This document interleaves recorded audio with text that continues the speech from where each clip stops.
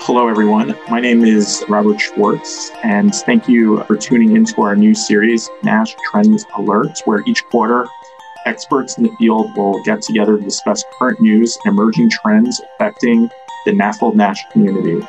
If you're new to NASHnet podcasts or you want to learn more about non-alcoholic fatty liver disease, also known as NAFLD, and non-alcoholic steatohepatitis, also known as NASH, then we recommend tuning into our NAFLD-NASH educational series, which you can find on www.nashnetwork.org.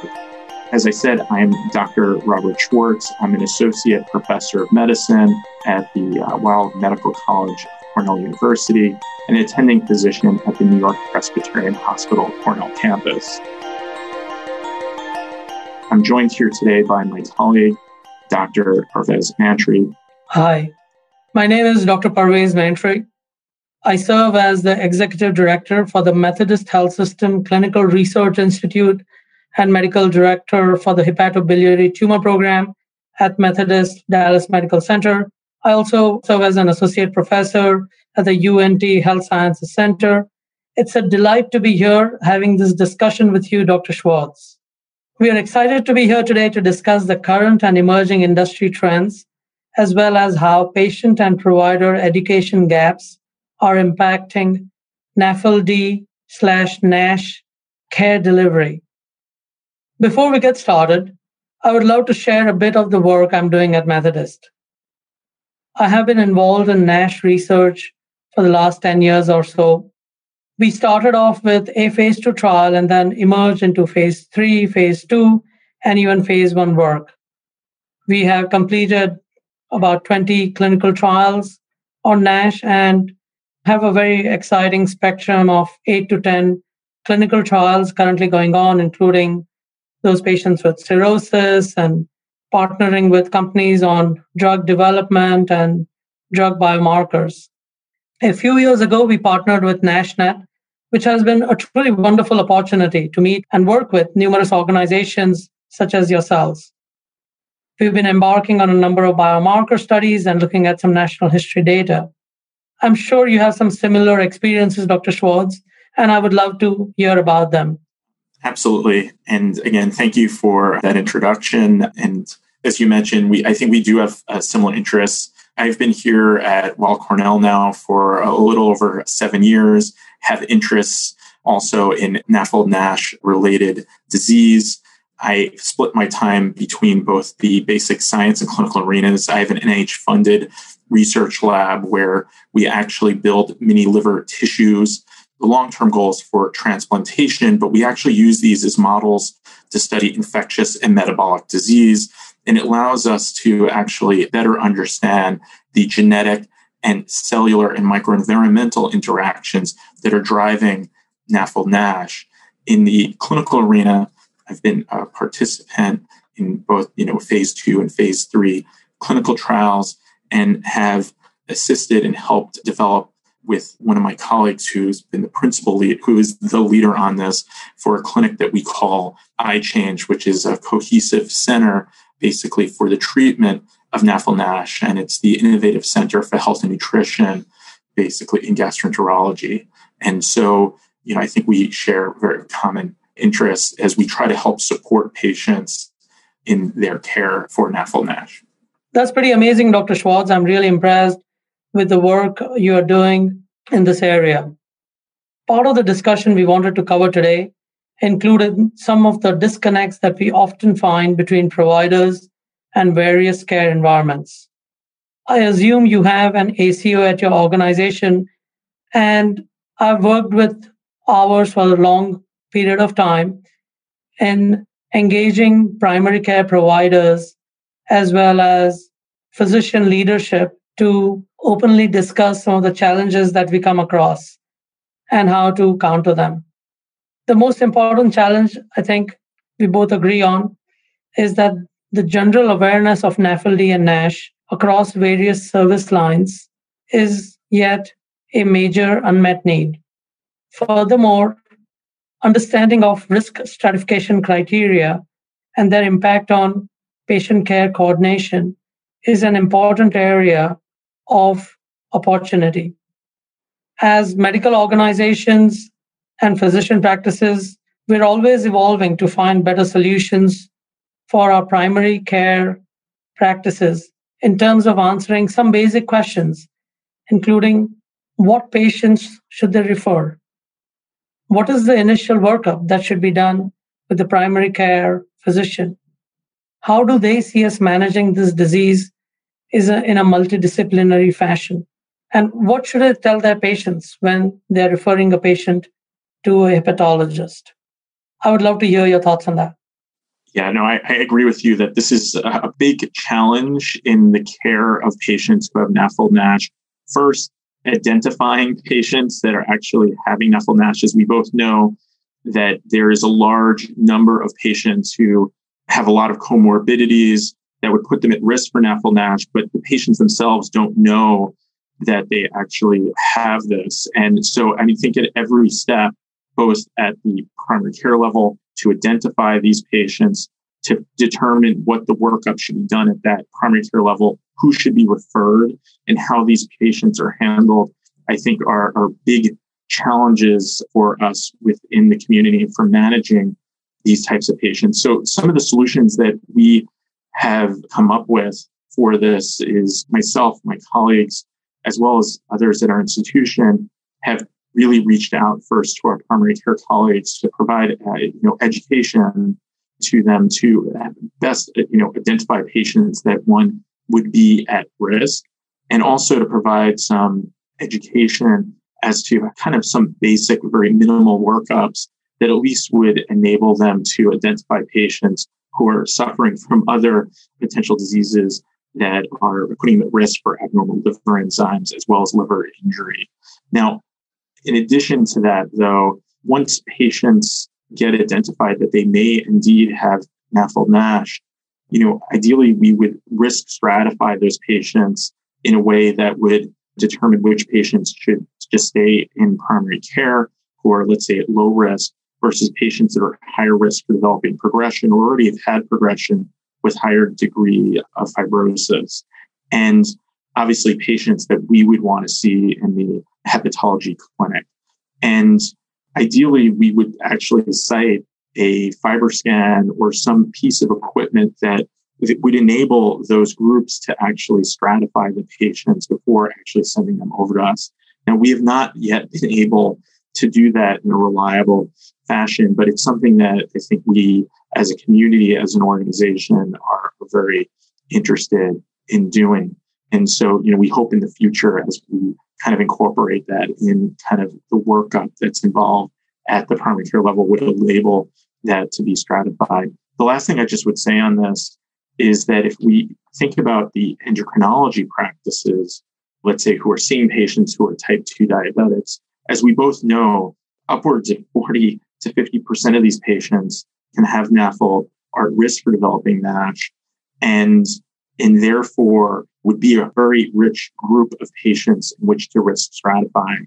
And it's something that we have been, again, talking with these groups to actually essentially cite different equipment as well as tools within their own environment so they can stratify their patients in a way that would enable us to only see the patients with the highest risk or highest concerning disease. If you don't mind me asking, it would be interesting to know what you've implemented or what components you have attempted down in Methodist in Houston. Absolutely. And thank you for providing that very important clarification. At Methodist, one of the important things we've done, I believe, in the last maybe 4 or 5 years is providing multidisciplinary education. We've done that in the form of various gut clubs and NASH symposia, where we invite primary care physicians, bariatric medicine specialists, endocrinologists, cardiologists, and gastroenterologists. We talk about the various facets of NASH, especially explaining better the natural history of the disease, its complications.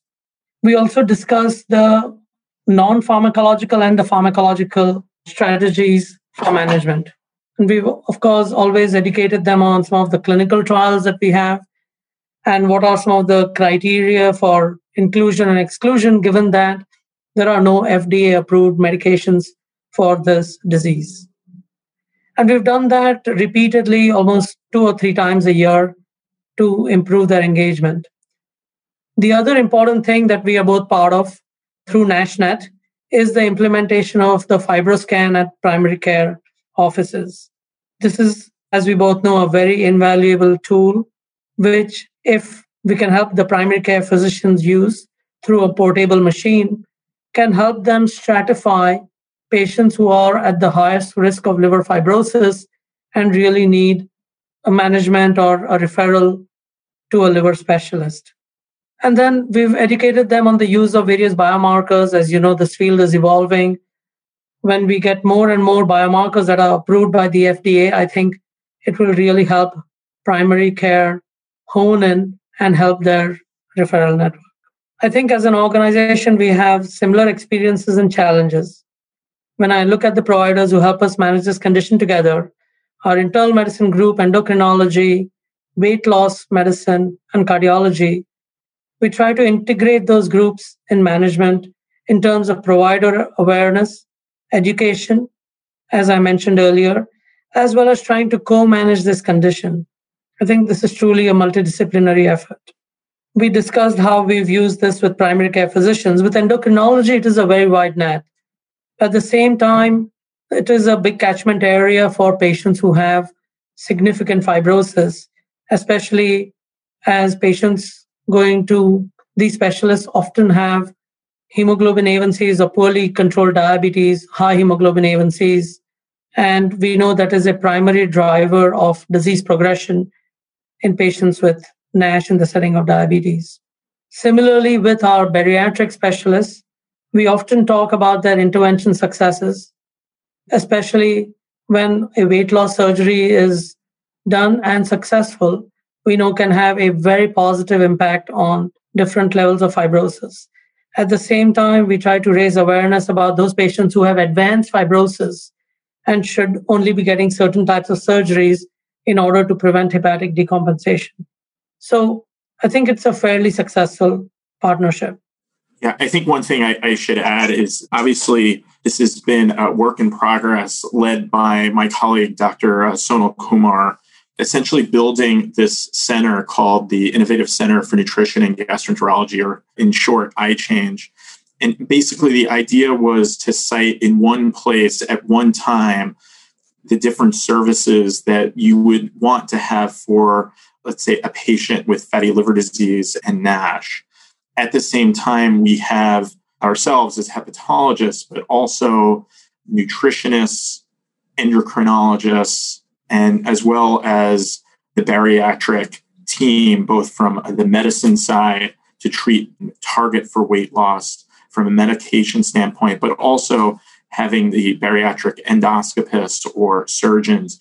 And by having us all there at the same time, the same place, it decreases the amount of fragmentation of care because we actually schedule the patient, as you just mentioned. We don't really have any treatments right now from a medication standpoint. As we know, the only therapy that has been really shown to be efficacious is somewhere around a 7% targeted weight loss, which historically what we would do is we would pat the patient on the back and say, okay, you really need to lose weight.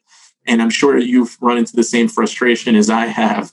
They come back 3 months later and not only have they not lost weight, but maybe they've gained a few pounds. And then, we tell them, it would really be great for you to exercise more and lose weight. Maybe we get an appointment with nutritionists, but overall, we really didn't find this to be a very successful strategy. And so by doing a more cohesive and organized and less fragmented delivery of care, we've been able to have greater success for these patients with losing weight, maintaining weight loss, as well as increasing the amount of exercise. And this is all the goal that hopefully a larger percentage of our patients would be successful in the long term at maintaining weight loss, as well as meeting that 7% targeted weight loss. Now, I hope over time we'll be able to incorporate medications into this in the sense of that would be directly targeting their NASH itself. But, in the meantime, while we wait for that, I think that trying to do a more targeted approach will enable us as a community to have more success in getting people to lose weight, increase the amount of exercise, and maintain that weight off over time. I could not agree more with you, Dr. Schwartz, especially the multidisciplinary fatty liver clinics. So congratulations on thinking of them and implementing that concept. And hopefully we're getting close to the heels of that as well. As I mentioned earlier, we do have that in principle. Changing gears, we also recognize there are some opportunities to improve patient education relating to NAFLD-NASH. Dr. Schwartz, what do you think are the common misconceptions from patients related to NAFLD-NASH and their care plans? And what can we do as providers to help empower patients to understand their diagnosis and take charge of their care? I think it's a really important question because I think that there are a lot of misconceptions that patients have. I mean, one of the most common ones that I get from patients is patients who are overweight or obese. They think that in order to actually do something effectively to mitigate their liver disease is that they have to get down to a normal weight.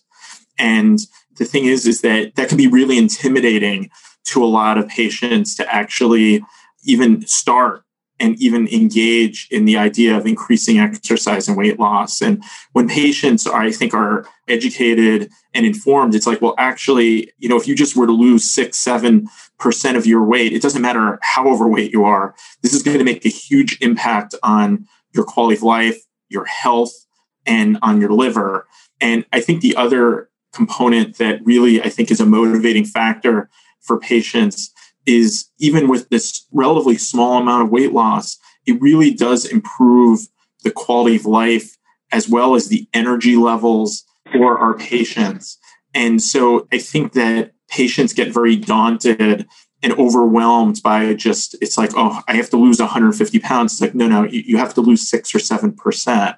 So I think that's one of the big misconceptions that at least I run into with my patients. And I think that when patients are given that information, I have to say it sometimes takes a few times to get this across that, they're then willing to engage and they're actually willing to try to at least give this a try. And I'm not sure what your experience has been with this as well. Like, what are some of the misconceptions you've run into?